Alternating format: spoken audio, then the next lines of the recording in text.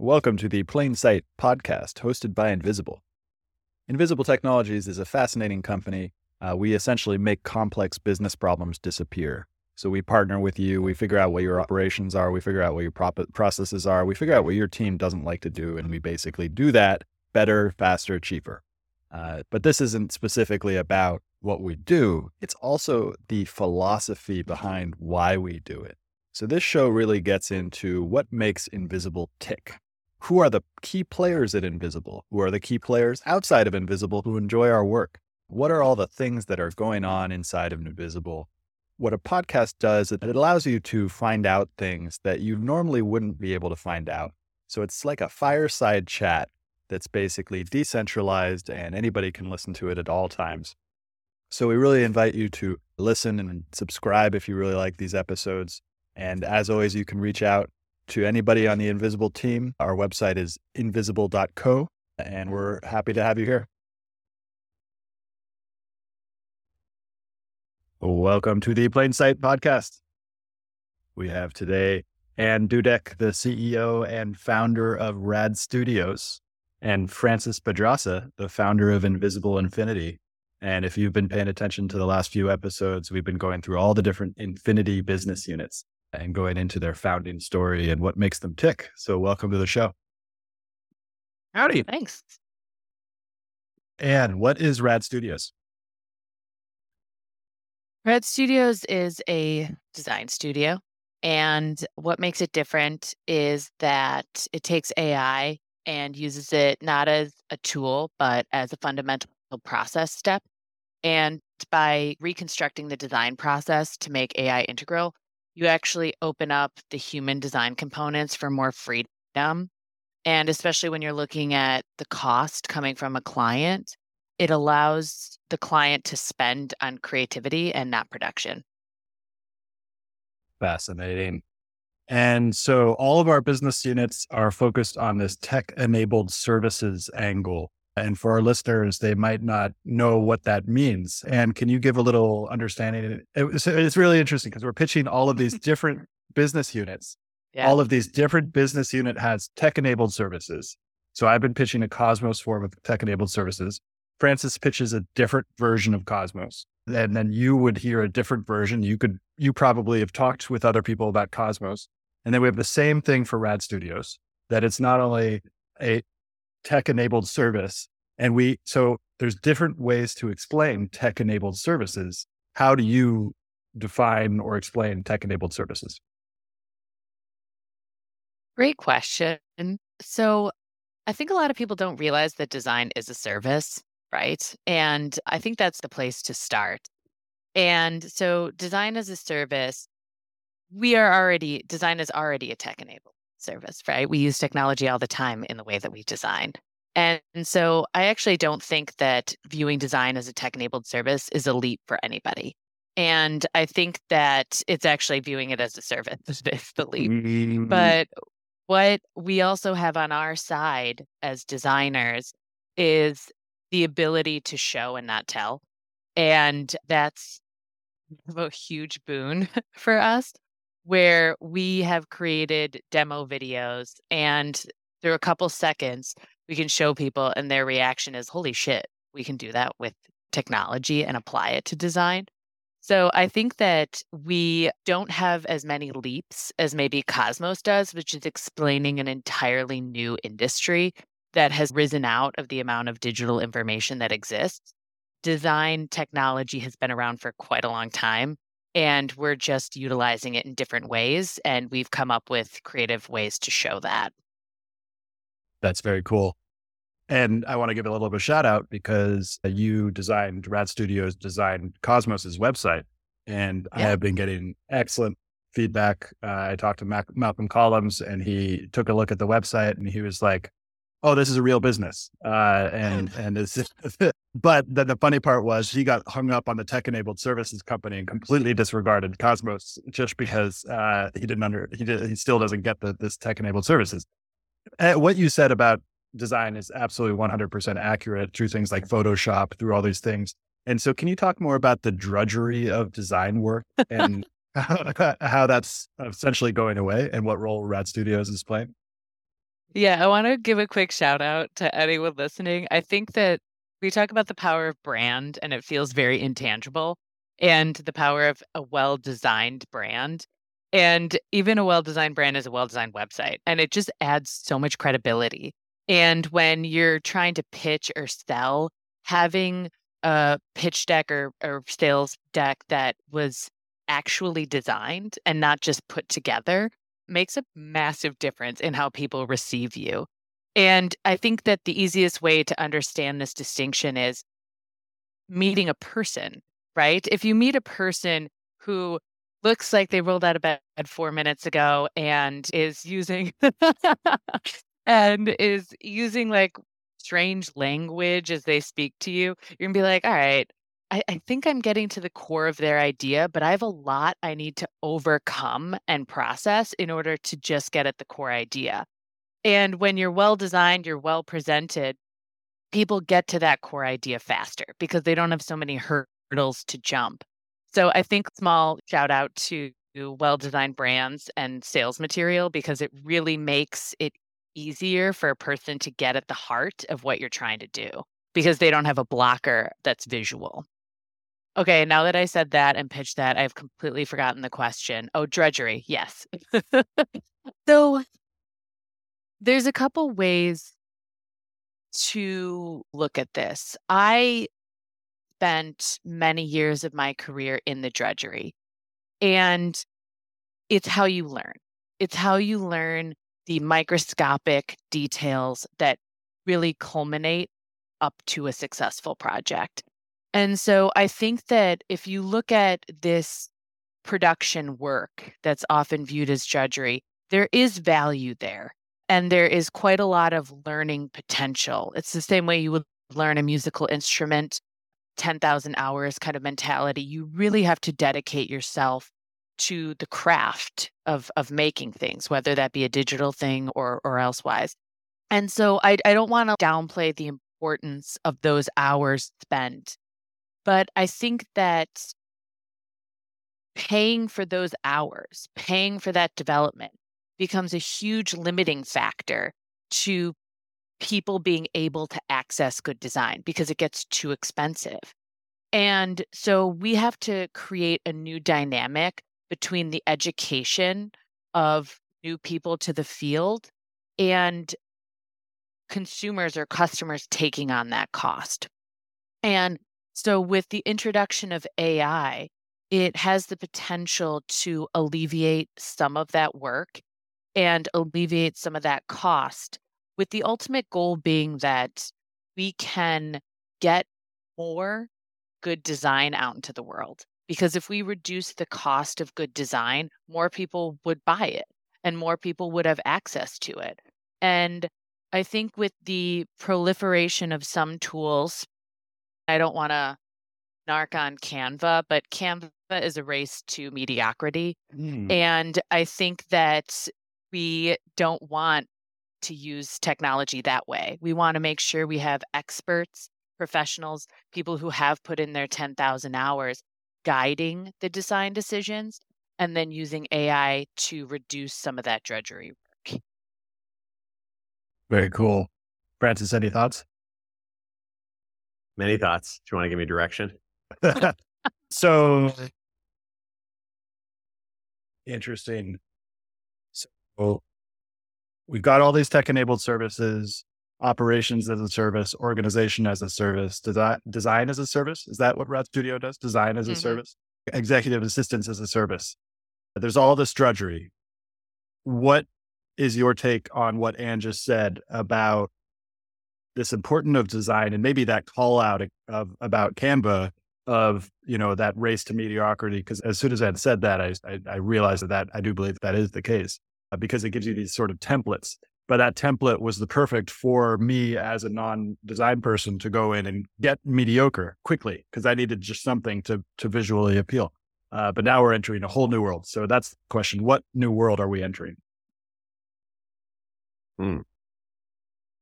Nice. Behind me, I have a photo of nature. Nature is the inspiration for all designers. Nature is perfect. Look at it. If you're listening, you can't look at it, but I'm looking at a beautiful photograph of the Great Plains of looks like a red-tailed hawk flying over a hill that has this beautiful stone. I don't know the type of stone, maybe it's granite. And it looks like there are shrubs. Maybe there are actually trees, depending on how high this photo is. Maybe they're oaks and little yellow grass in between. And it's a beautiful sunset. The clouds are in a haze, but there's no symmetry in the pattern. It's seemingly random, but not at all. It's like perfect. It's like a painter made it. Anyways, I think we've all had these moments where we slow down and marvel at nature as something that is beyond design, just is. It's like reality itself. And then you land in a major American city. And as you're flying in from the plane, you're seeing grids and traffic patterns. And then when you're driving through, you're seeing brand on the highway. And when you go into 7-Eleven, brand. And I suspect that a conversation about branding can't, if you really want to talk about the essence of what branding is all about, we actually can't start first by necessarily pitching our branding agency, our design agency. We go way deeper and think like, what is a brand? But do you mind if we drop to that level? Right. Okay. I think that the best way to start that conversation is with an Eastern and a Western line. And this is going back as far as you can go. On the East, it's the opening line of the Tao Te Ching, which in Chinese is Dao Ke Dao, Fei Chang Dao, Ming Ke Ming, Fei Chang Ming. That which can be named is not the eternal name. The true essence that can be said, got it wrong. The essence that can be said is not the true essence. The name that can be named is not the true name. The essence that can be said is not the true essence. The name that can be named is not the true name. So the reason why that's at the heart of branding is a brand, whether it's Apple or Coca-Cola or Zoom or Invisible or Radiance or Rad Studios, any of these have at their essence something beyond the name. There's like a feeling that you're trying to evoke. There's a belief system. There's a history. There's a lot there. And if there's nothing there, then it's ultimately a weak brand. And so a great brand is like a flag. People historically have been willing to die for a cause, die for their country, die for their religion. And those sorts of deep loyalties, deep beliefs, when you look at the symbol of the thing that you care about more than yourself.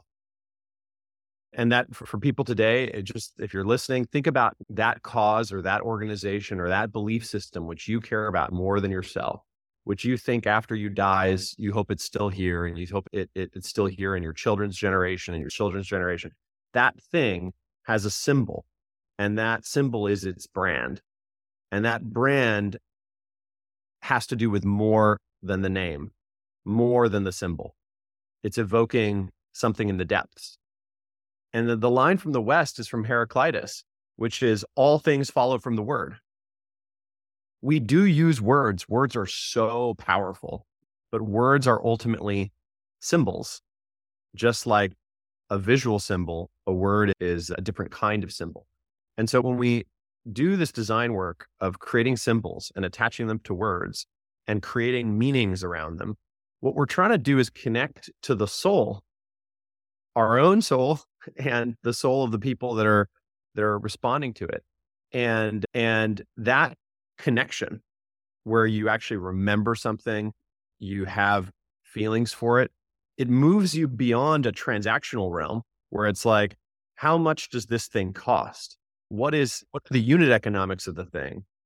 And it moves you to a place where it's more like a feeling of companionship, like it's a relationship with it. Right. So when you have these stories, people are willing, even when they know and they're told by an expert, like a gemologist, that this diamond from some ring company they've never heard of is identical to this Tiffany's diamond, they will pay double for the Tiffany's diamond, even knowing it. They will pay for the brand. There's maybe some economic way of explaining this, but really ultimately you have to drop into a level below economics. It's human nature to talk about how value is born through relationships. And that authenticity is the most valuable thing. The Canva point was just so spot on because you see this all the time, even when you walk through an airport or when you go to almost every city I've been to has these brands that somehow look like they're modern brands, like they have a modernish design flavor, but they are also basically totally soulless. It was almost like the same hipster coffee shop just got remixed, and it just got remixed with a new logo and like a new twist, but it's the same thing and it's not actually deeply special. And yeah, I think that's my first comment on brand. And then the question is, why does the world need more brands? Why does the world need a new take at a design and branding agency? What do we, in a world where there's so many great designers and so much competition for brand relationships, brand recognition, brand identity, what could we possibly hope to offer that would be transformative? Because I just don't believe in doing something unless you're going to be great at it, unless you're at least going to attempt to be great at it. I believe in starting out as an amateur as a way of learning and engaging with the world. But I definitely believe in always thinking about how do we do this, not just averagely well, but how do we do this excellently? And the conversation in my mind flows from there, but it flows from the deep need for brands we actually care about that filter through all of that noise. Yeah. And Okay. I want to add Yeah. something to that, which I think Francis would agree with, is that good brands have stories. And so I think it's also to create modern day storytelling, right, as it relates to consumerism. And I think giving some more meaning instead of just buying something and kind of having a story that supports it. And I think that branding is one aspect of Red Studios, but the way I always consider it, and just to double down on Francis's point, is I think of the word mom a lot, right? What is this? This is 8 lines in a circle. And yet when I say mom, the depth of emotion that is called up in people, whether it be positive, negative, it's you have emotion. And to Francis's point, those are lines on a piece of paper when you read them, or they're sound waves in the air when you hear them. But again, it evokes so many deep memories. And I think that, again, when Francis said the essence is not the thing, is not the whole, it's, again, I think it's the same with people. What is Ann Dudek? I'm not red lipstick. I'm not a black turtleneck. I'm so much more than that, and so many ineffable qualities that I think when you are trying to design a brand or create a brand, because it definitely is a very deep process, I think viewing it like a person and all the depth and storytelling that encompasses a whole person is really what you're trying to call on when you're doing brand design. Yeah. So now let's talk about the entrepreneur's journey. So the entrepreneur is this heroic figure that emerges in the world and looks at this chaotic, beautiful, amazing, complicated, broken, magical, mysterious world and says, I want to create something and offer it to the world. And I want to make the world better. And that may be the original sin of the entrepreneur, is thinking that anyone can make this world better. But anyways, that is both the hubris and the glory of the entrepreneur, is thinking, I am going to improve the world. There's a certain messianic mission to an entrepreneur who is not just doing it for economic reasons, right? If you're just doing it for economic reasons, then good luck. But if you're doing it because you actually have a deep desire to make the world a better place, then you're coming into the world with this foolish but beautiful intention. And then you're probably not a designer as an entrepreneur. And maybe you hire an agency and maybe they design some, like Ann said, some lines and circles and give it to you and say, here's your brand, here's your name, good luck. And you're probably just going to make the world more like that busy highway with 1 million signs and more like that 7-Eleven with 1 million brands. You're just going to be yet another brand. You're part of the problem suddenly. So if you really want to stand out, you've got to, if you're coming from a deep place, you need a design agency that's also coming from a deep place. And that's probably not the sort of work that gets done in a 2 to 4 week engagement. And so I'd say the first point for me with Radiance with Rad Studios as a model is the length of the relationship. How do we build a long-term relationship with our clients where we don't try to solve the brand question in a short-term engagement and then be done with the client, move on to the next client? How do we actually build a long-term relationship with that company and with that entrepreneur and help them carry the ring all the way to Mordor? If the entrepreneur is Frodo in Lord of the Rings, they've got a long-term mission. How do we go with them on that journey? And as they evolve, how do we evolve with them? And how do we evolve the brand with them? How do we evolve the message with them? And I think that you think about maybe the Apple logo and you think, this hasn't actually changed. The Apple logo might not have changed for a while, but Apple's brand is constantly evolving. And so brand is more than just logo and name. There's a lot more than that. And so I think what makes it, to Anne's point about 10,000 hours, the 10,000 hours and the need for the 10,000 hours aren't going away. What's shifting is where the hours are going. So in the same way that no matter how good your branding agency is, no matter how much you spend in a short-term engagement, I just don't believe an iconic brand can be born in a 1 or a 2 month engagement, no matter how much money you spent. It just can't. A great brand is born through many years of creating a story that is the company and expressing that story as well as it can and investing a symbol with meaning through action. And that is the journey that we want to be a part of. And so the first business model move here is just time, length of time. Structure of the relationship changes as you move from a short-term transactional relationship. Short-term transactional relationships result in short-term transactional brands. Long-term authentic relationships result in long-term authentic brands. And so if that's a contrarian thought, that's probably the first contrarian thought here that I think motivated both Anne and I. Yeah. And I think that time is taken out of the design equation a lot. And my background is in architecture, and seeing architecture gain meaning through time is, again, something we're very familiar with. And this could be runes, or it could be when does a house become a home kind of concept.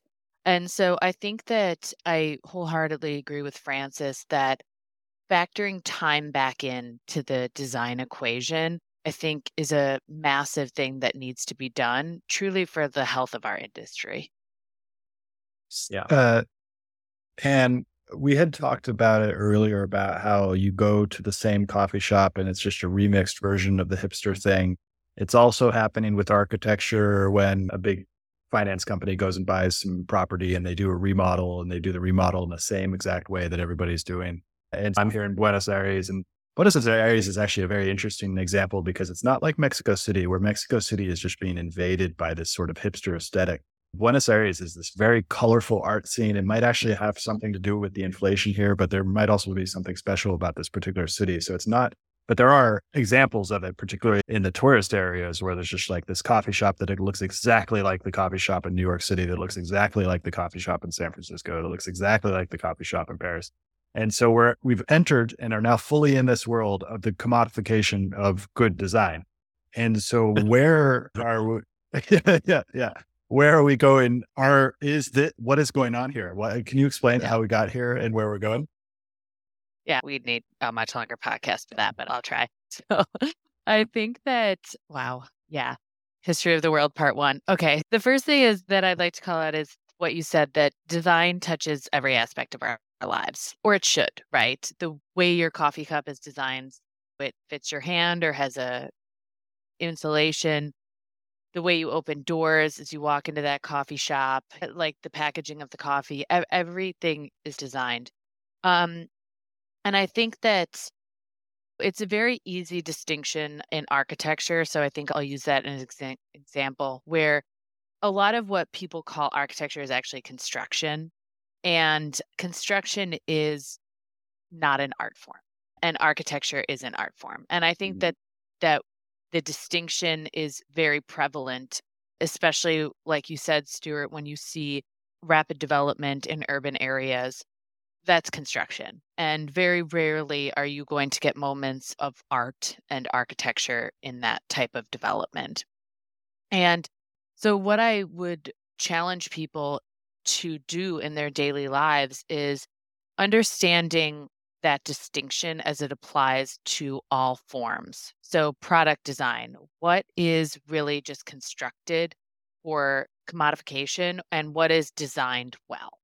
And I think that once you start paying attention and you use your entire life as essentially a learning exercise for understanding and realizing good design, you will find it. And you will also find how much is not well designed as you move through your day to day life. Mm-hmm. Okay. And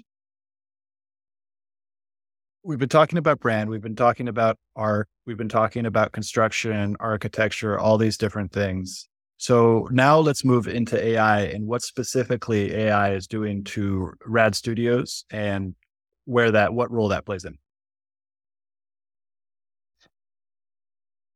AI and Rad Studios. Yeah. So my point of view is the genesis is that any designer that's listening, and probably not designers, have seen the articles which are like, it's the end of architects, it's the end of designers. And we all know they're clickbait, but they are very extremist and alarmist.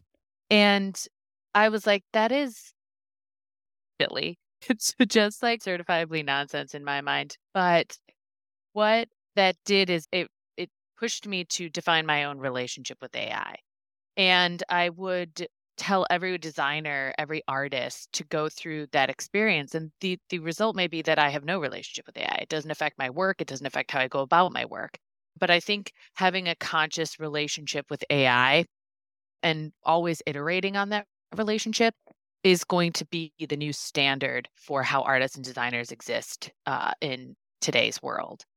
And what I determined to be my relationship with AI was a lot of what we talked about, that I can iterate on ideas faster with AI. And my thought again was, how do I not just use this as a tool that affects one person doing design work, but how do I build it up into a process that could have compounding effects for a studio?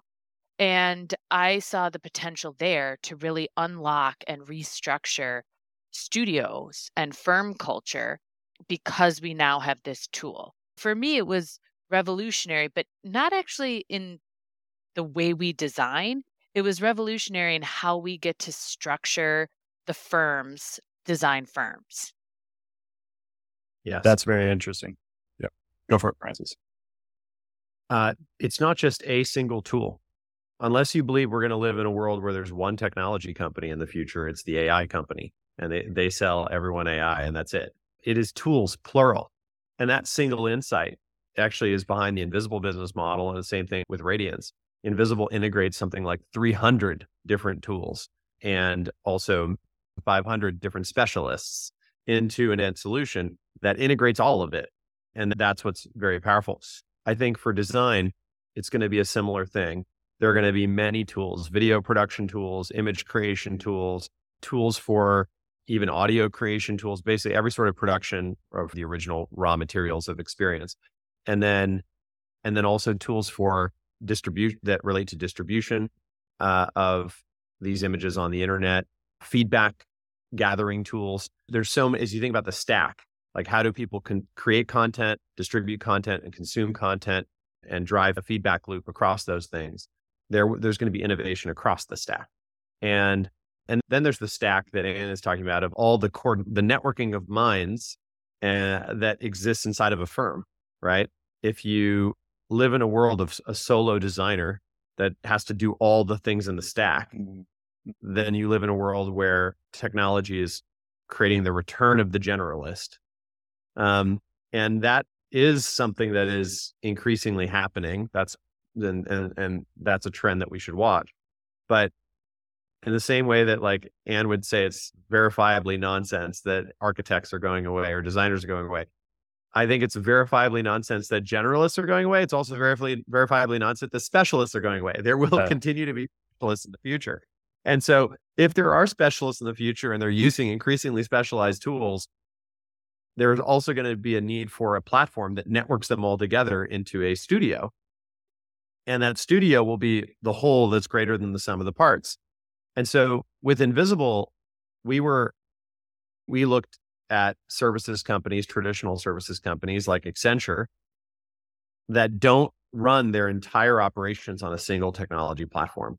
And we are a services company that runs all of our operations on a single technology platform that integrates other technologies and builds its own technology. So we're constantly upgrading our own platform, integrating more platforms into it, and upgrading all the processes inside of it. So it is a sort of business machine that we're upgrading. Whereas a traditional services company is just a bunch of humans using third-party tools in an ad hoc way. It's not a machined business model. Invisible's business model is machined in that way. In the same way, there's an opportunity to do this for branding and design agencies. There are very large ones. We should mention them, like Gensler in architecture, huge design agency. There's IDEO, which sort of co-invented the mouse with Apple, and Frog Design. I don't know if there's Pentagram. I don't know if, Anne, you have any that you want to mention. But there are these large multi-billion-dollar design agencies in the world that are 20th century companies that are basically running their company on a day-to-day basis just by using whatever third-party stack that the world has handed to them. Like they're using Microsoft Office. They're using Figma.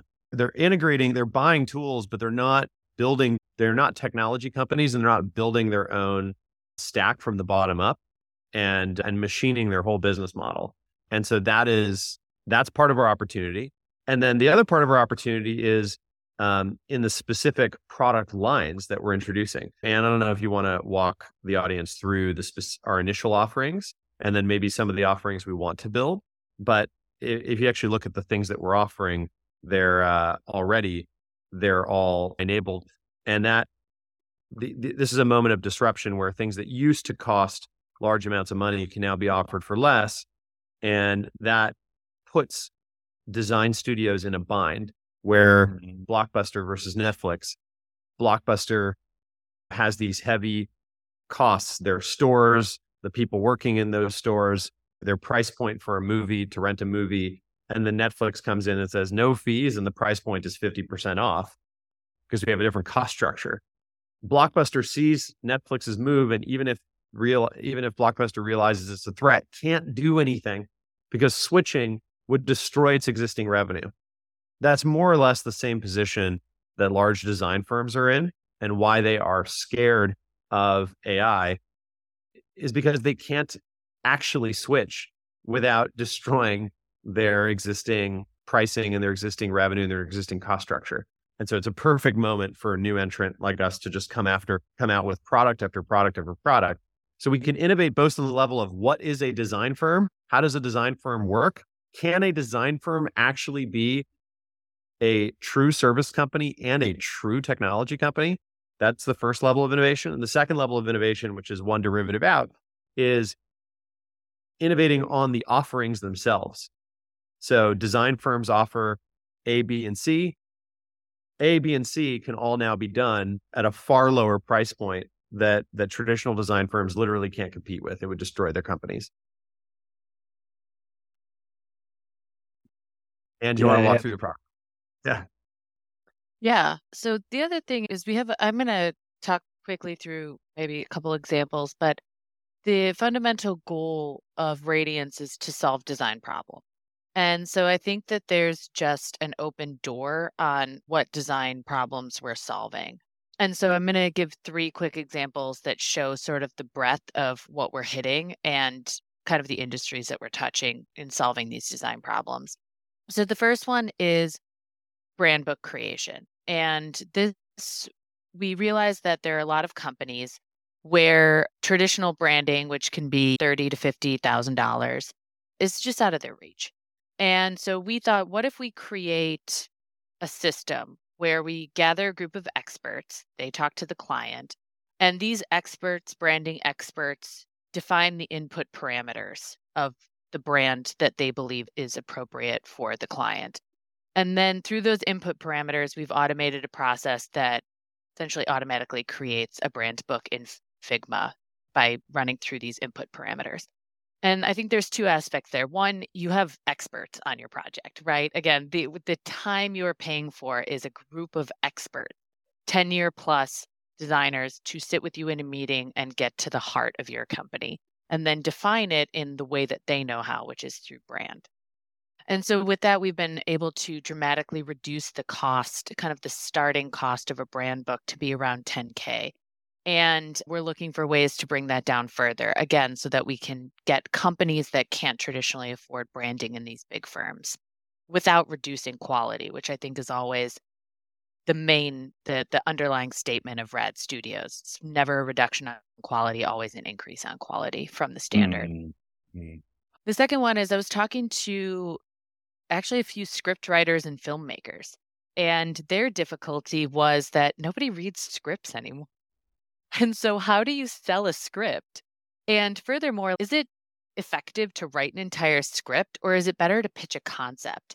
And so we're developing essentially storyboarding that would help pitch scripts and sell scripts in the film industry. And third product is I'll take retail brands as an example. They have in-house design departments for their store locations, their physical locations. And these in-house design departments, they don't have an AI expert. And usually they have low lift technology. And so how do they iterate quickly on ideas, right? Like how do they get something visualized, get it in front of their president, get thoughts, iterate, move fast kind of thing in this very competitive retail market? And so we're working with the client to do just that. Quickly iterate on design renderings for exterior and interior architecture that allows them to, one, really wow their board and their executive team, and also allows them a freedom that they didn't have before, which is to see their own designs quickly iterated on for low cost. And from those examples, you can see we've hit architecture, the film industry, and brand design. And we're solving different problems for each one. And again, on each one, we have the experts. We have a network of experts that we essentially call in to advise on projects or act as design leads on projects as needed. Again, you're not paying for the overhead of keeping this massive network of experts in-house. You're really paying for us to pull the right expert into your project at the right time and really effectively utilize their input. And again, that's across a multiplicity of industries. Very cool. Thanks. I love doing these episodes because if I didn't do this episode, I would not have that understanding that I do now have about Rad Studios or Lightning or all these different ones. This is a key part of what I'm doing of mapping all these different companies out. And so I would love to take this into a conversation about, because both for Rad Studios and for Cosmos, our first client has been Invisible. And we've been doing this for Invisible, but the key economic indicator that both of us need in order to prove that we're actually doing something is to be able to charge for our services. And we can't currently charge Invisible due to the internal structure. And so now we're looking to go and find external customers. And finding external customers for a tech-enabled services is an interesting thing, because when we're talking about things and we're finding customers, we're trying to find that right relationship that can expand, and we're not trying to sell, but we're trying to understand what is the actual problem that we're solving. And so there's this kind of give or take, yin or yang of, okay, here's my understanding of the problem you as this business owner is having. Is that an accurate assumption? And then we get that, and then we're able to nail a little bit closer into what exactly the problem is and whether the solution that we're proposing, and we already have evidence that we're solving, actually is the right solution. And so, Francis, I would really love to understand how that worked for Invisible at like back in 2015, 2016, that first customer, how did that happen? Within the first 2 weeks of Invisible's existence, we had 5 clients paying us $10,000 a month. And which shocked me, by the way. I wasn't sure if there was going to be demand for what we were doing. It was a $10,000 a month unlimited service for executive support. So we would create an invisible assistant for you. You can name yours whatever you want. Wonder Woman, Superman. I named mine John Keats after the dead poet. And you could delegate to Keats behind the scenes. There was a team of humans.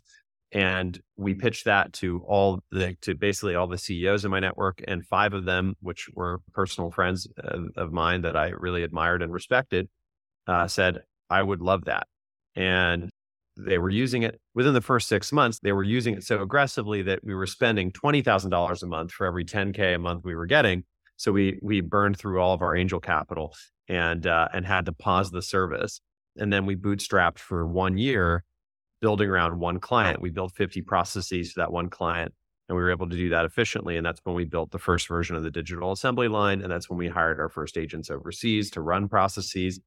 So we built the first version of our processes as well. And then we went from there. And I could continue to tell the story, but just already pausing with that first chapter of the story, relationship-driven sales.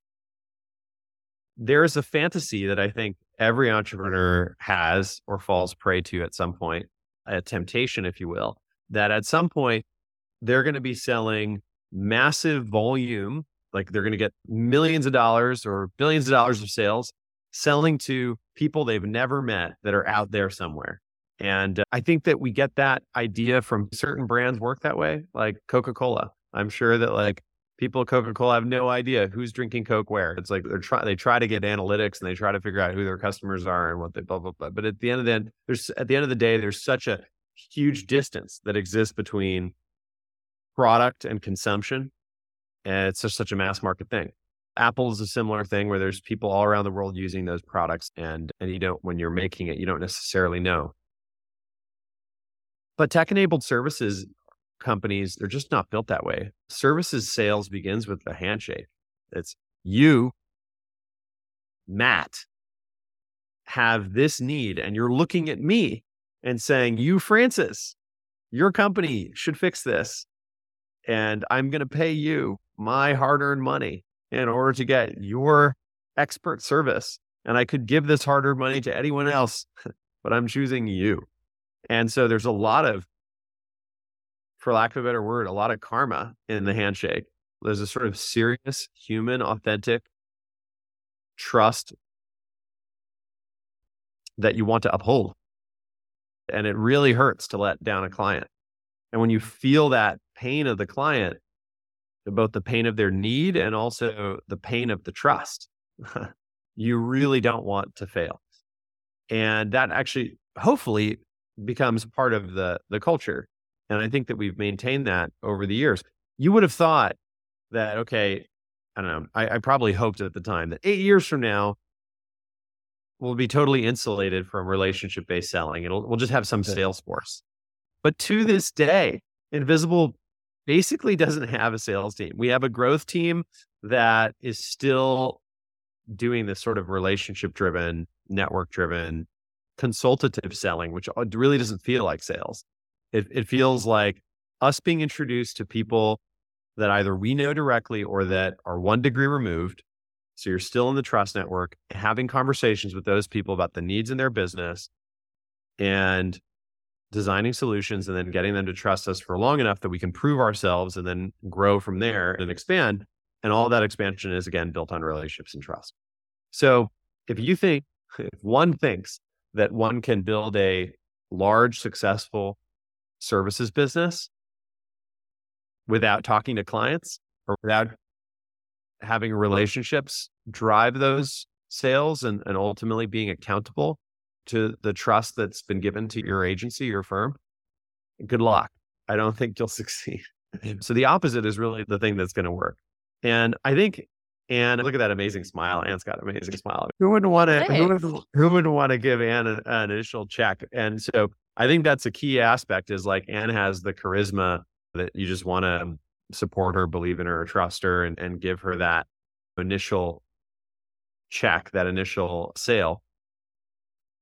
But also Anne's got the professional credibility, having worked her way all the way up through design in school, all through to Louis Vuitton, and she can tell her story better than I can. But she's a designer's designer and she's earned that. But she continues week after week to put in the time and the good, honest, hard work that results in like great work and half-ass, I gotta say that on a podcast, work where you don't really, what's the sort of polite way of saying that? Throwaway work that you don't actually put your heart and soul into. Clients can tell. You can't really fake great work. And so if you want to build an agency that is proud of itself and whose client stands by its work and whose clients sing its praises, there's no shortcut. There's no, oh yeah, pretty soon we're going to be selling like hotcakes. We're just going to sell millions of widgets to, I don't know, unknown people who are just like entries in our Stripe account. That's not how it works. No, I agree. And I just want to add something to that. Again, I love selling and pitching Rad Studios because I think it's rad. I think it's radiant. I think it's radical. I think it's freaking awesome. I love it so much. And going back to what Francis said at the beginning, this idea of entrepreneurialism is, I do believe that this is better, right? I believe it's better for most people involved in the equation, if not all. And so I love talking about it. So thanks for having me on the podcast where I get to do that. And I think too, coming again from architecture, again, I think architecture is so personal to the client. And even when you're designing commercial, like you have to keep the singular individual in your mind at all times. And how are they going to respond? How are they going to move? How are they going to interact? How are they going to feel? Like just this mountain of responsibility. And I took that responsibility really seriously as an architect, to do just what Francis said, is to be deeply personal with the person that maybe I don't know, because a lot of people walk into architecture, but to be deeply personal with the people that would experience this design. And I think that is, again, it may leads to some personal difficulties in my design work because I can't half-ass. I need it to be, I can't divorce myself from that sort of deep consideration, but I ultimately think that's what design should do. And so I really try and embody that every day. And I think I'm glad I came up and through architecture where that is a core ethos in my design work. And what is the main thing that you learned through your career about how to sell design, and how will that play into Rad Studios? That's a great question. Selling design, it's difficult. Like, I think anyone listening who's a designer, I won't sugarcoat it, that selling design is definitely can be a challenge. And I think that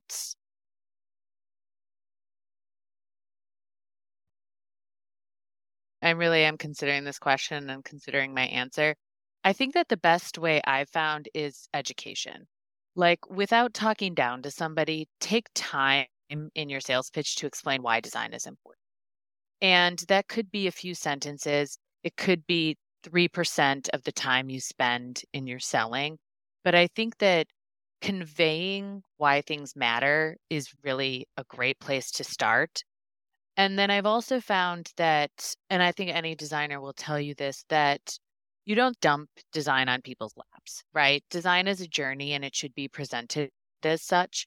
And so start with why this matters, and then move into the journey that you did through your process. And that's research, that's competition research, that's demographic research, that's all of these different things through to your first iteration and how it was terrible and what you learned and then where you went after that. And again, these things don't have to take a lot of time.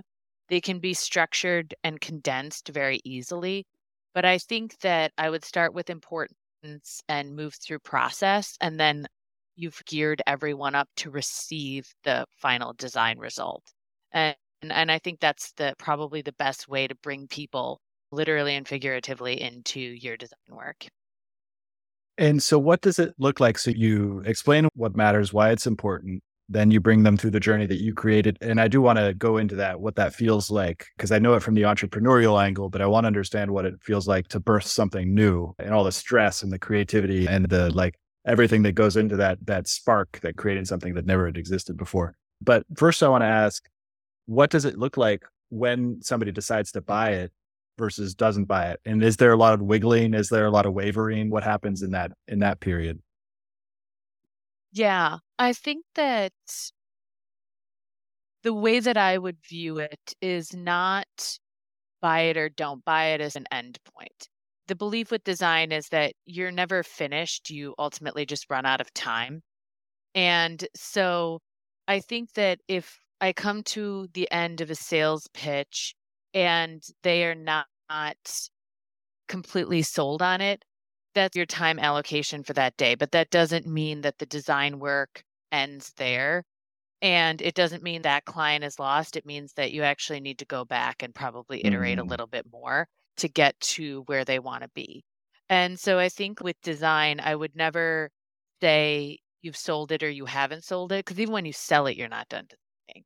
And so I think I would look at them in the long continuum of that process of iteration rather than an end point or a specific point. Yeah. It goes back to that services thing. And it's the same, probably going to be the same thing. Well, I already know it from Invisible. It's just that's just the initial period where you've figured out that this is actually a good fit relationship. And then there are a whole bunch more after that as well. And it's so radically different to the SaaS model or even the consumer startup model, which is just, let's make this the most general thing possible and then sell it and then add on little features that kind of serve this little thing.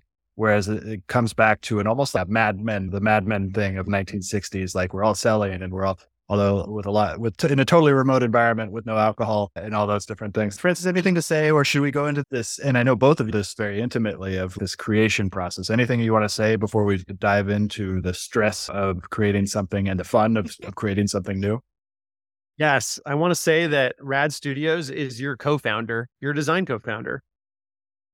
And Invisible's your operations co-founder. Yeah, 100%. And so on and so forth with all of our businesses. Like Cosmos is your knowledge management co-founder.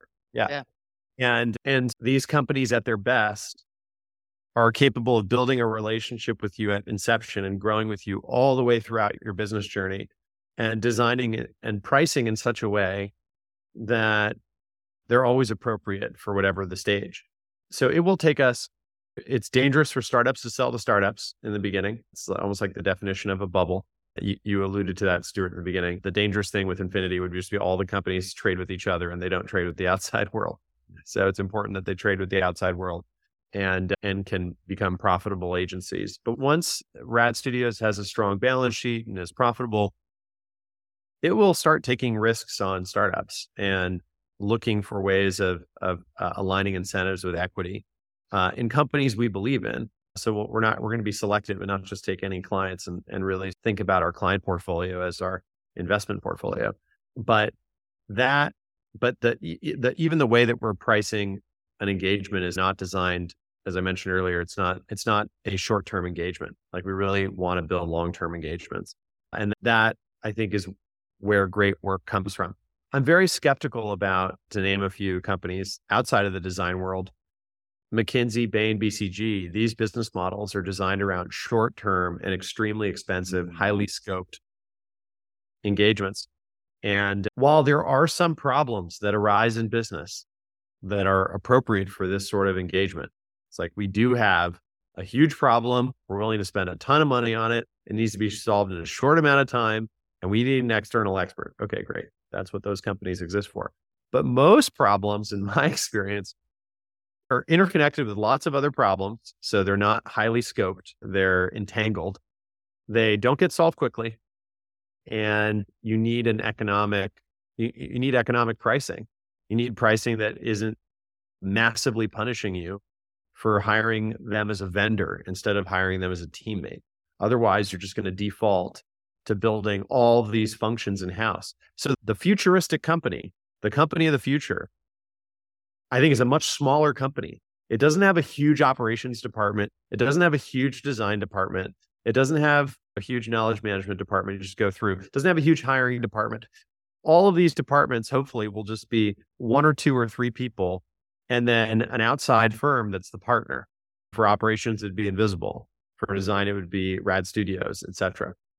So that's the way we're thinking about services in the future. Very interesting. Yeah. So I just did an interview with one of the Invisible advisors, Rachel Rimsky, who is helping a lot with Cosmos yesterday. And we did an interview about how the business of biotech works. And that's exactly the way that it works. You have a small team that's really focused on R&D, and then everything else is outsourced to consultants until you get to a later stage. And then once you get past the FDA regulation, then you start to build in-house things. But everything before that stage does exactly what you said, which is fascinating. And I think there's something to it. Anne, anything you want to add? No, it's really interesting. I didn't know that about biotech. It's cool. Yep. Okay, so let's go into this question that's been on my mind for ever since 2018. I started my podcast, which was, what is the relationship between stress and creativity, and what role does stress play in birthing something that does not exist? And we can get into all sorts of metaphors about the mother and the father and like how that plays into it. But Anne, I want to hear it from a design angle of like, how do you take all of these images? Is it a psychedelic process? Do you see with images? Do you see in images, or do you have a mind that works more in terms of words? What's your how do you visualize these things? How does it create? Yeah. So my mind does work in images. I don't know if it was always that way. I was talking to a friend of mine who's an architect, and we just talk about our cursed brains all the time. I think that it's also a learned thing because it's what you are surrounding yourself and considering all day, every day. Let's see. Creation. And I guess if I was to start this, I would say that we don't need to think of creation as a companion of stress, or stress as a companion of creation. I think that if you do, that's a huge bar to actually making something, right? And I have had to pull myself out of that mindset many times in my career, because I think it's a common one, where I just start making ugly stuff. And I think it's a quote from Willem Dafoe where he would think in his head, and maybe sometimes do on set, what's the worst way I could deliver this line? What's the worst thing I can do right? And he would do it. And then he's, oh, okay, cool. Now everything's going to be better than that. And I think that for me, when I find stress is a constant companion to my creativity and my creation, I just start making stuff with no intention, no rubric, no plan, no vision. And maybe it turns out super ugly, and maybe it turns out to be something cool. And you know what? Both are great. And I think having that freedom of exploration is almost childlike, right? And they say that you don't learn creativity, you just unlearn creativity. And I think that if you approach making things the same way that a child does, if you're an adult and you want to start making things, then you would get pretty far. And I think I don't want to oversimplify that, because I also want to talk about this entrepreneurial journey that I'm on. And I had to come to another relationship with creativity and stress when it comes to making a business versus a building or a piece of furniture. And I think I decided somewhere that I also wanted this to be a joyful experience, right? Again, I'm pumped to talk about this. I want to talk about it. It makes me happy to. I think it's awesome. And so I also want to bring that perspective of joyful creation to even creating a business. And I don't want that to sound naive in any way. Like, I know there's difficulties, and I know you need to have structures and plans and all things like that. But I think approaching those things with joy, and approaching like system creation for joy is like a really nice way to look at it. And I find that it also contributes to longevity. If you associate creation with joy, then you're going to want to do it. If you associate it with stress, you're absolutely not going to want to do it. And that's Keith Rabois. So I interviewed Keith Rabois, who's a famous startup investor, and he gave me this book called The Upside of Stress. We did a whole interview about how he does high intensity interval training which is one of the most stressful things. But he loves it. He loves the stress. Yeah. And I'm definitely, and I think Francis may agree with this. I'm very curious to turn this question back on Francis, but I find that your attitude is exactly right, which is that there's the grind set, and sometimes you do have to grind, and sometimes you don't want to do the things that you don't want to do, and there's that stress. But that's not a sustainable way to live your life, or what way to create joy and create beauty and all these different things that just. And I think this whole startup grind set mindset thing can definitely go through a new evolution, particularly now that we have the 24/7 grinder named ChatGPT at our hands at any moment, and which can grind away, and we don't need to do that anymore. And then now it's about that purity of thought and the purity of beauty and translating that into the world. Francis, what's your take? There's a time and a place. There's definitely a time to grind. There are battle moments. If you think you can build a great company with no battle and no stress, good luck. All power to you. Be my guest. But that being said, I think that one should aspire to the state of mind that Anne is talking about, which is lighthearted, free, joyful. And that is almost like a child at play. That is where real magic happens. And there's a bit of, many years ago, I was introduced to Tony Robbins, and he invited me to come down and do one of his things. And he does the walking on the coals thing. And part of the secret to walking on the coals is thinking that you're in a frozen tundra and you're walking on ice, right? You do this mental game of the more painful it is, the more you're like spring and roses and rainbows and sunsets. You develop this power in the mind to shift your state. Meditation is helpful with that. And actually, this is why I have a practice around the liberal arts in general, whether it's going to museums or going to gardens. And I have walked around the New York Botanical Gardens before, and just it's important to be with flowers and spend time in nature. If you don't create these practices in your life, then you don't really have any spiritual material to draw on when it does really get dark and tough, right? It's the Zen mind is really impressive in battle. It's much less impressive when you're at the picturesque lake meditating and without any mosquitoes biting you, and you're just in somehow like this perfect, your external reality is perfect, your internal reality is perfect. That's amazing. You should get there. You should do that so that when your external reality is very imperfect, your internal reality can stay perfect. That's the real challenge.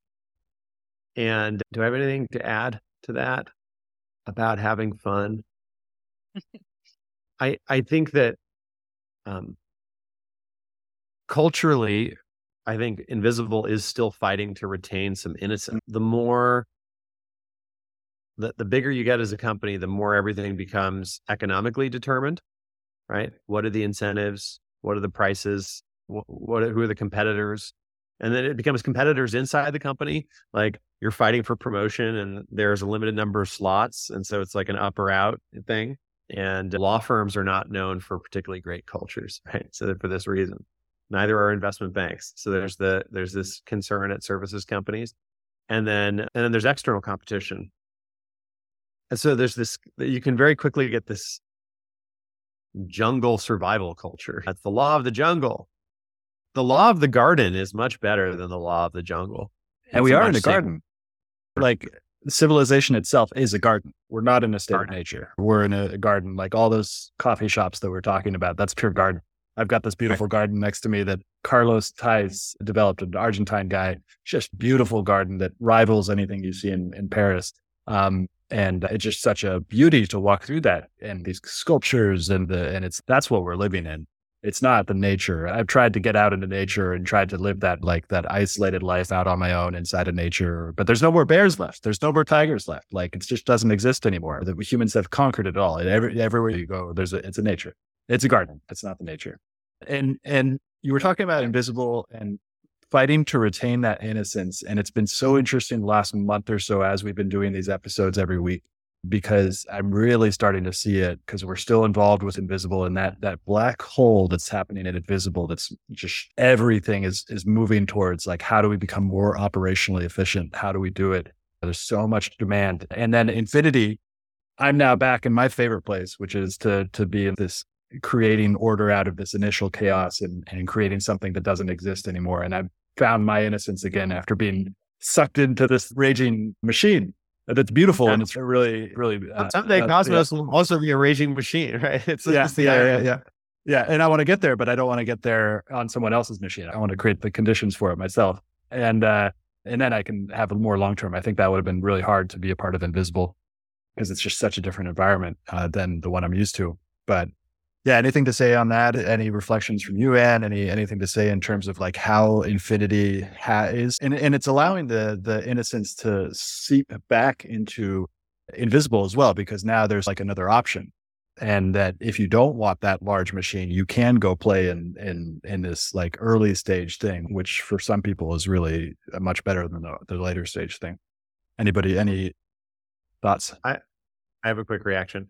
So the original name for Rad Studios was Radiance, and then Anne decided to rebrand it Rad Studios, which I support, and it's a great name. It's an iconic studio name.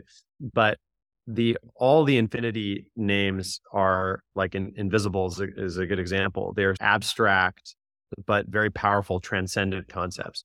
And Radiance is, in Farsi, my mother's tongue, there's a phrase, Cheshme Shoma Roshan, which means your eyes are shining. When you see somebody, you have a beautiful smile, Stuart. So when you see someone smile, their eyes start to shine and like their face becomes radiant. And that is part of like human charisma, is actually you can see so much through the eyes, through the smile, through the face. And when Anne talks about the state of mind, being in a joyful state of mind when you design, any creative person knows that. And Invisible is efficiency culture because Invisible is selling efficiency. And operations is not necessarily a radiant state of mind. It's an invisible state of mind. It's all about removing inefficiencies and reducing the space between things. But the idea with radiance or anything that's rad is that you have to be in a state of beauty and joy to create. You just have to be. And so somewhere on that spectrum between the jungle and the garden is the healthy place. If you go way too far in the garden, you're too protected, too safe, too far from the world. You're not making an impact. If you go so far in the jungle, you also become wild and you become a tiger. And when we talk about design, and I started our conversation on branding with this beautiful landscape image and talking about how beautiful nature is. Nature is the jungle. Nature is wild.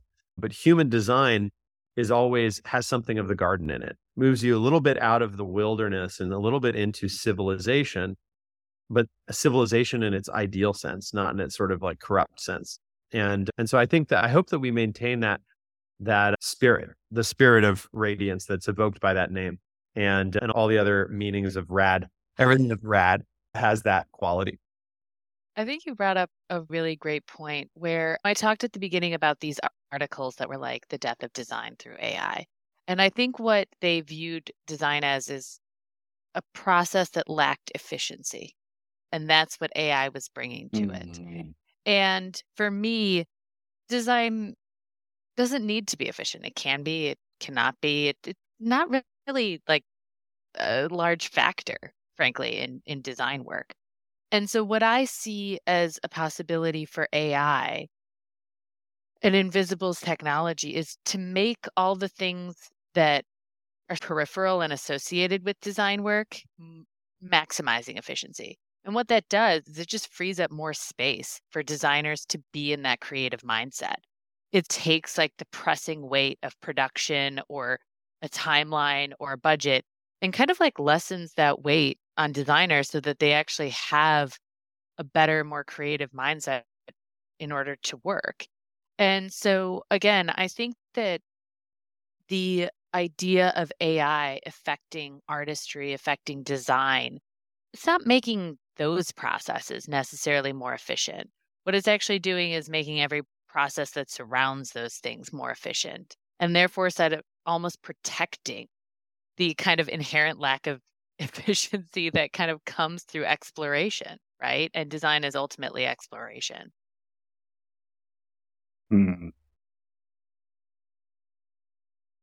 So design, exploration, inefficiencies, companies. How does the traditional design studio work? I'll talk about architecture studios, but you've seen like back before computers were used in drawing, you've seen the pictures of dozens and hundreds of men leaning over designs and drawing. And so that was it. You had producers.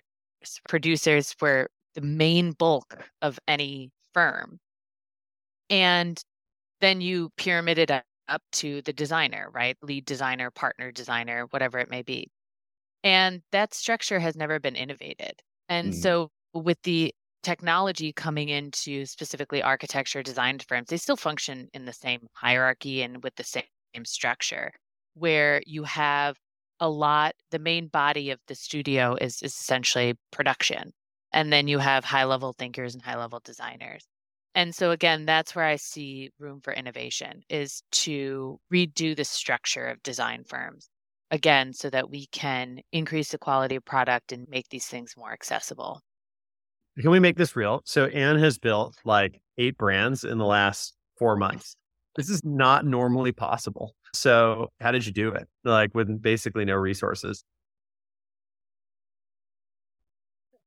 A lot of great partners. Like I said, we have streamlined the kind of process to identify exactly where humans are needed in the kind of creation, and specifically in a brand creation process. So it starts by stepping the process, outlining the process, defining where you need human input and where you don't, and then utilizing a whole slew of AI tools. To Francis's point, this is not one all-encompassing AI.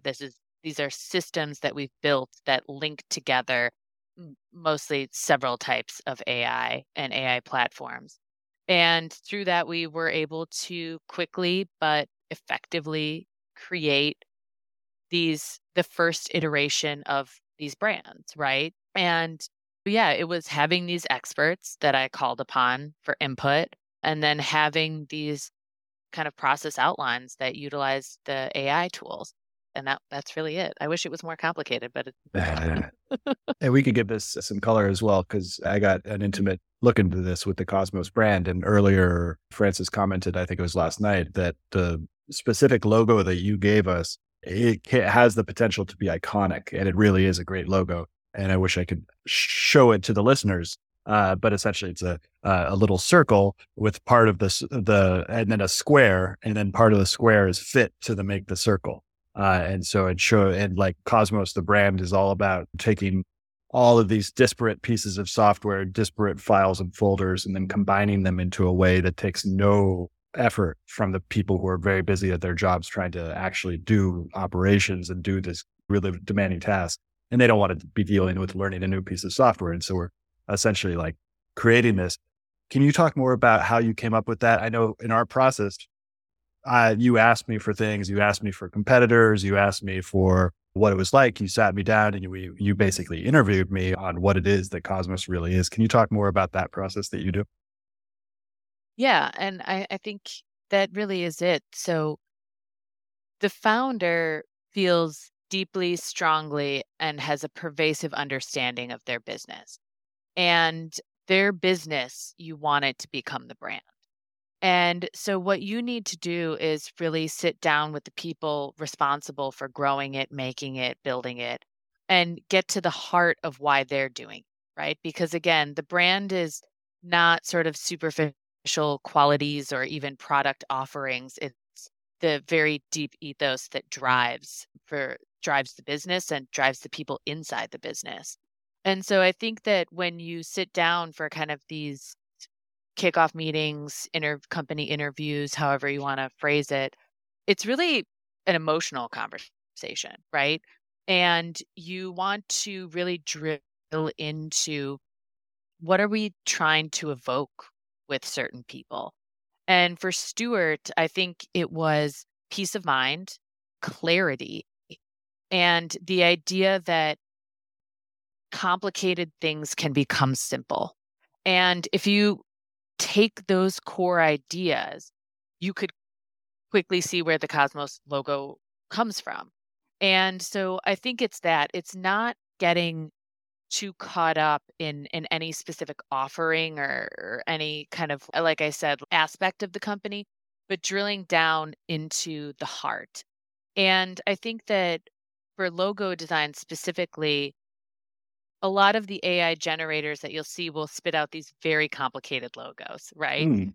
And Mhm. they're visually interesting only because there's so much detail that your eye needs to explore, but they aren't visually deep. And I think that part of what you learn in those 10,000 hours is how to take things away from your designs and still retain that core message and that core emotional conveyance to the person receiving it. But yeah, I think it's about really getting at the heart of what you want to evoke in people. And again, the business owner knows that best because they're building a company around it, and I'm just playing off of it. That's very interesting. I'd like to bring Francis into the next question, which is when I first started my first business in 2012, I had no idea that I was creating something, but that creation wasn't me. I was totally codependent with the creation that I had created. And there was no separation between me and the business. And that's a very common thing. I recognize that's not just me. And and Francis, doesn't really matter who goes to this next part, but how do you deal with that? And how do you make that clear in the business as well? Because that logo that you created, although it has an aspect of my understanding and my particular advantages for starting Cosmos, because it comes from something that I'm very good at, like how do you navigate that line of creating something that's not necessarily the business, but not necessarily the founder, but it's like this strange mix that will change over time?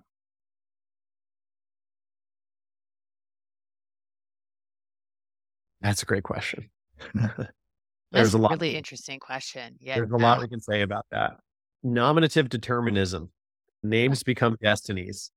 So I've done a word study on my full name, and my first name, my middle name, my last name all have etymological meanings, and together they produce a meaning. And it feels a little bit almost like astrology. It makes you wonder which of the two things occurred. Did I become who I am, and that it was just an accident that my name matches that? Or am I just reading into the name my own story? Or was it that I was named a certain way and then because I was carrying that name, the name drove me in a certain direction?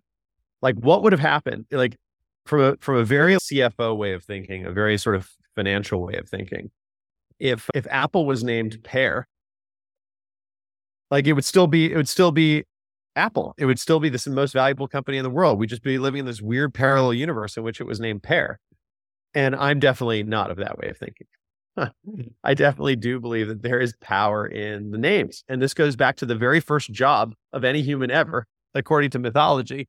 Adam in the garden. Adam is sitting there naming things. You're a cow. You're a tree. This is the very first human was a branding agency.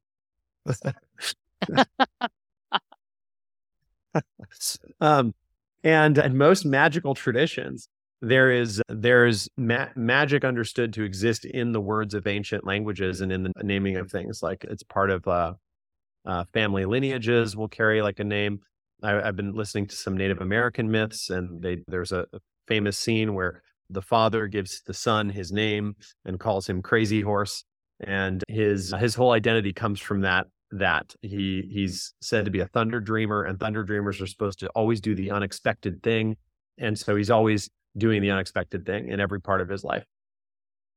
So I think that you're talking about identity entanglements, right? Like the Francis identity and the invisible identity, those need to be different things, but they're ultimately are historically intertwined, currently intertwined.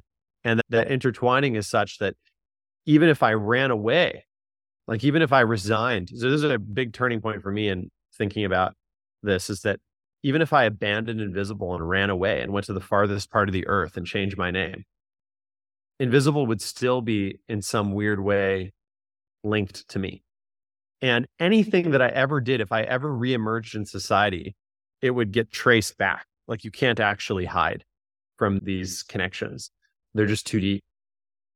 It's almost like having a child. So you have these famous stories of the child didn't grow up with their parents, was an orphan or whatever, and then they find out that their biological father is still alive, or their biological mother is still alive, and they go and find that person no matter where they are, because there's some sort of an inherent meaning that they need to resolve. But every true parent wants their child to become better than them and to exist independently of them. And every wise person realizes that ultimately they're immortal and they're going to die and they're ephemeral. And so the best you can do is leave something behind that outlasts you. Mm. So there's so much in the question you asked. That's just a quick sketch of where my mind goes. You can't be so attached to your company that if it failed, you would consider yourself a failure, but you are just inherently attached to it. You're giving it your life force and you're hoping that it transcends you and becomes its own thing and outlasts you. And when that giving of life is so much like parenting that you actually can't, once it's in the world, you're never really going to be very separate from it. Well, yeah. Well, what does it feel like now to have created this giant operations machine company that's awesome and it's taking over the AI training world and the AI enablement world? What does it feel like to have that I'm not completely out of your control, but to have so much control and influence in the beginning and then now not? First of all, this is something that any CEO, founder realizes, that even when you have full control on every level, legal control, in operational control, you actually don't have control, especially when humans are involved. Like the basic organizational model for a services company is to find the most incredible talent, align their incentives with you, and build a shared myth and shared like business model. But if the better the talent is, the more independently minded it is. So they say that making a great hire is somebody who's better than you, at least one thing. And so you hire a bunch of people that are better than you, and that's success. And so you've hired a bunch of strong alpha females, alpha males, and a bunch of strong alphas who are like independently minded, have their own ideas about everything. And then you wonder why it's so difficult to like what's going on, make decisions, and steer the thing. And it's just because it's no longer a motorbike. It's an aircraft carrier. It's this big, heavy thing. And it doesn't mean that it can't be influenced. It doesn't mean it can't be steered, but it just means most people that are in power don't actually have as much power as you think. Let's take the CEO of Amazon. Do you think the CEO of Amazon knows every detail about how goods are handled in warehouses? No. It would destroy him. It would destroy him. It's literally not possible. Like I can't even keep up with my email inbox. That's how hard it's getting, right? To keep up with the amount of information flows. So it's literally not possible for the CEO of a company as big as Amazon to understand his own company. They have some sort of simplified map, a simplified mental model of what's going on that's sufficient for them to make decisions at their level. The same thing with the president of the United States. The president of the United States has no idea what's going on. The chairman of the Joint Chiefs of Staff has no idea what's going on in the military. We build these. Human civilization is actually the creation of these very large organizations that allow for abstraction and decision making to occur at very high levels, even though you're very far from all the details. And there's both great power in that, also great danger in that. There's also great humility in that, where you're like, oh my gosh, I'm responsible for this whole thing. And I actually don't feel like I have a lot of options on my menu. I don't have a lot of buttons I can press. So let me upgrade the buttons I do have. Let me press the ones that I'm sure I should press and not press the ones I shouldn't press. And yeah. And I used to play video games as a kid. These video games make it very clear what buttons you can press. They give you an interface and they give you a map and they give you a representation of reality. The hard part about building a company is that there is no interface and there are no clear buttons presented to you. The game, it's 4D chess or something, but exists in your head. So your ability to create the game and to understand the levers you can pull and to sometimes discover a new lever or sometimes realize that the lever you thought was there is actually not there. That is part of the game. That's why the game is so hard and so interesting. Yeah, I feel a lot of the same way. I think on the original question, again, I thought of it through my architecture experience, right? Like I've designed and made buildings. And the way that I view it is like those are of me, but they're not me. And I think that, I guess, provides the distance, enough distance for a level of objectivity that allows for you to take feedback, but also I think allows other people to take the design and make it what it is, right? Because in architecture, you can design the most perfect building and it doesn't mean diddly squat if no one enters it. And so the architecture is made by the people using it. And in that way, its meaning is not something I can apply to it. It's something that only other people can give to it. And I think when I see a lot of similarity between these organizational structures and what France is talking about and architecture, because one of the first design mistakes you make in architecture when you're beginning is you use the phrase, I want people to do this when they go into my building. And you create this elaborate, almost cinematic move through a space. No, humans do not do what you think you're going to do. Like Never. they just will not. Yeah, if there's a path, someone's going to cut a corner. And that's the beauty of humanity. But what you do is what I realized through my career and what I started to design for later in commercial projects is you incentivize people. Same way that Francis is talking about this. You examine how they could move through the space, and then you put the staircase at the right spot. So they're incentivized to go to the second floor. And I think that's really how I view this as well, is you have to design and create the right incentives and the right structure so that people can bring meaning to what you have made. And part of that is to expand it beyond what you alone could have done. So I think there's a lot of similarities with how you view architecture and how Francis is talking about building a company. It reminds me of this trek that I've been on for the past probably 15 years, sometimes a literal trek. When I first started my first company in 2012, we found an investor who was from India, and he brought us to Chandigarh, India, both me and my co-founder, to Chandigarh, India, to basically incubate it at a development firm in India, in Chandigarh. And Chandigarh was designed by Le Corbusier. And Le Corbusier is a city planner, architect, artist, and he also designed Brasilia, which is the capital of Brazil. And I haven't been to Brasilia, but I imagine based on my experience in Chandigarh that you feel soulless and lifeless in it because it's designed from this centralized perspective of, oh, I have this beautiful thing. Here it is. Take it. This is how we believe humans exist. And that's one city planning way to build cities. And then there's another one, which I found in Brazil, in the favelas inside of Brazil, where I had lived in 2010 and 2011, which were completely informal and completely unstructured. And people just put up shacks on a hill and with no structure, no centralization. And both of those are like one, too organic, the other one, not organic enough. And then I found Curitiba inside of Brazil. And Curitiba, and somebody described Curitiba as an example of Portland. And Portland may also be pretty well designed from this perspective as well, which is the Goldilocks position for me and a lot of other city planners, who all look to Curitiba as this prime example of a very well-designed city, because it got just enough organization, but not too much and not too little. And it feels that incentive and structure system of designing companies is also the similar type of thing, because we're not robots.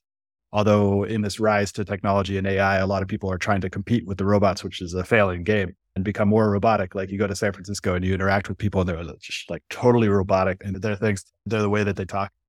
But we're not robotic, and anything that becomes a bureaucracy kills your soul as well. And I'd be curious to hear anything you guys have to say about how do we design the right company. And we got about 9 minutes left. So I think you're closing the podcast on the right note, which is to go full philosophical again. And my first comment, which is that the entrepreneur is this heroic fool that thinks that he or she can improve the world, comes from this question, which I think I'd like to ask Anne point blank. As a designer, do you believe that we can design utopia? Do you believe that utopia can design solve all problems, not just in theory, but in fact? That's why I got into design. I fundamentally believe design can make the world a better place. Can make the world, but is it perfectible? Can we solve all problems? I don't think that's the goal of design. What's the goal? I don't This think is great. perfection is the goal in some ways. I think expression is the goal, understanding is the goal. And so I think we can achieve those goals. But I think utopia sounds like quite a boring place to me. So I have no desire to reach it. Yeah, I agree. There's no plot. There's like when all the Yeah. problems are solved, there's nothing happening. And but the initial impulse to design is not just a response to beauty, but also a response to, I don't want to use the term ugliness, but problems like Mm. dysfunction. Yeah. And so Yeah. there's definitely this innate response. And when a designer is born is similar to the moment when an entrepreneur is born, which is like, the world could be better. Like it's full of problems and this is sad and that's sad. And wouldn't it be better if this, wouldn't it be better if that? But do you think that there's ever a future in which, you know, we're not having that basic response to civilization? Yeah. I think that I believe design is problem solving. And I think that one of the biggest problems is that change exists, both in humanity, in the individual, in the environment. And so to reach, I think this utopia would be to reach a place where change does not exist. Right. And so I think that, and I don't think that's a reality, or again, I don't think that's a place that I want to go. So I think design, we say problem solving, but maybe design is a response to change. Mhm. And that's how I see it. And that's how I think we can kind of design for change in a way that benefits people. Change is an opportunity to create more beneficiaries, essentially. So that's how I view it going forward. Even the concept of benefit, though, results in this thing of, can we live in a world where everyone is maximally benefited and there are no, what's the opposite of benefit? Damage, and nobody's damaged and everyone's benefited, and then that's sort of utopia again. And so the I Ching is this ancient Chinese book, which is the Book of Changes, and it's the maxim that change is the only thing that doesn't change, the only constant, comes from this philosophy of understanding the world. In the West, we've had this idea of perfectibility and that we're marching towards some future utopia. I've been reading these Native American stories and the 19th century history of the US, which is incredibly polarizing and difficult. The American Indian Wars, this sort of huge clash of civilizations moment where the way that things had been done for millennia in this society and civilization that sort of was centered in itself confronts this other civilization that's like in a gold rush and is valuing material things and has property rights and draws lines on maps. And reading the history of the Battle of Little Bighorn, for example, and the clash between the Lakota Sioux and General Custer and the Americans, it's like watching a tragedy. It really is tragic. And one of the things about classical tragedy is that they have the quality of those nightmares that you can't stuck, you're paralyzed, you can't actually change it and do anything. It's almost inevitable. It would be interesting to do a sci-fi series where a conscientious reader of history, maybe a woke millennial, maybe me, could time travel back in time to a specific moment and see if that one visitor from the future could change history and change events and make it happen differently. And the definition of tragedy would be that even if you put that time traveler back in time, you still wouldn't be able to change it. It's just doom, you know? And so then there's this question of like, well, why design? Why design? Why not? It's the It's same as still any other avenue, right? It's why not design? Same as like, why not engineering?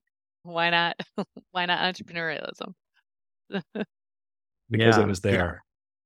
And I think that I will say this question of design, benefit, harm, meaning, beauty, we could be on this podcast for the next 10,000 years and probably reach a conclusion.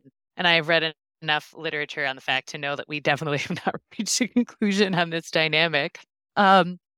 And so I think, yeah, design is what I chose. I would say this has to be a fundamentally personal answer. And it's what I believe And it's how I express and how I believe that I can bring beauty. So where can people find Rad Studios? You can find it online at radstudios.tech and LinkedIn.